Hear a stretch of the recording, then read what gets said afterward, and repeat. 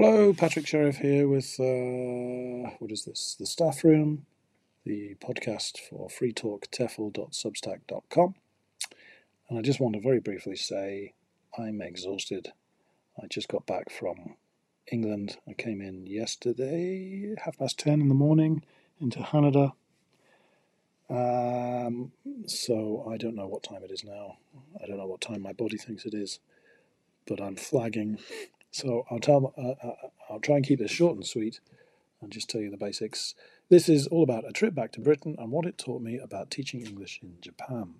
I had a wonderful time back in England, but one of the great experiences is British inability to do anything. No. British service, shall we call it. For example, I was on the station in Leicester, going to London, which is, 100 kilometres south. Going on the intercity trains, it should be a pretty straightforward thing. But of course, buying a ticket is problematic. You can't go when you want to go because it's absurdly expensive. You have to leave after 10:32 in order to get to London at 12 o'clock. And then you have to leave London after 7 p.m. Otherwise, you pay double or more for the ticket, which is already £70. Anyway, so jumping through all those hoops, and you say, okay, that's fine. I will go at 10:32. You arrive at the station, and attention, please. The 10:32 calling at St Pancras, London, is 15 minutes late. We do apologise for this service. Blah, blah, blah, blah, blah. Okay, you get on the train. Customers in first class, not me, but customers in first class, unfortunately, the toilets are not available in first class. Please make your way through the standard class to the toilets at the rear of the train. We do apologise for this inconvenience.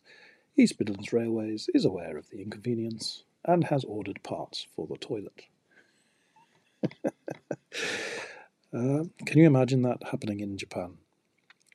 An announcement that they have ordered parts for the toilet, but you can't use it. And if you're in the first class, you've got to walk all the way through the train, through the polloi, to do your business in the toilet at the back of the train. Fantastic.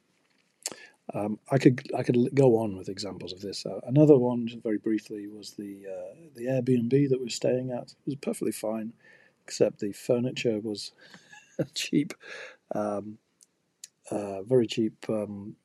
Ikea furniture, and it just collapsed.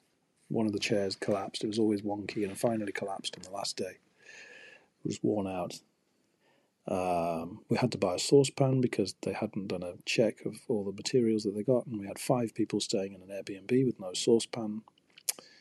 The washing machine. I put my dirties in the washing machine, and it half filled with water and then stopped working, so I had to call the landlady, who said, "Oh, I should have told you about that. The washing machine doesn't work." Yeah, you should have done. But you have to be stoical about all this, and just see it as a funny experience. Anyway, it's quite a difference going back to England. You get used to it after I was there for 2 weeks, and then it came quite another sort of reverse culture shock coming back to Japan and seeing everything working on time without excuse. Sometimes a little bit over the top, the service level. Buses have to leave at exactly the right time. They have somebody standing there with a timer. But beats the alternative, eh? Anyway, all this is to say, get the basics right, and things will go well for you. And I think it's not unreasonable, and it's expected in Japan to get the basics right. You would not tell your students, "Oh, sorry, the toilet is not working. Can you not use it?" No, fix the toilet. "I'm sorry, the whiteboard has not been cleaned. It's impossible to clean it because I haven't gone to the shop and bought whiteboard cleaner. Sorry for the inconvenience." Right? You wouldn't say that. "Due to a defective urn, there will be no tea or coffee in this lesson." It's just absurd, isn't it? So, anyway, it just made me think. Get the basics right, and everything else will go well. And it's an expected minimum to get the basics right. Show up on time for your lessons. Have a clean teaching environment. Have all your materials ready to go. Know what you're going to teach. These are the basics. Do not faff around in the lesson. Get on with it. Provide value for money. And hey presto, you'll have a livelihood. I wish England would learn this simple lesson. Ho hum, that's life. Anyway, hey, have a good weekend. I'm going to recover from my journeys and get back at it next week. Okay, thanks a lot. See you next time.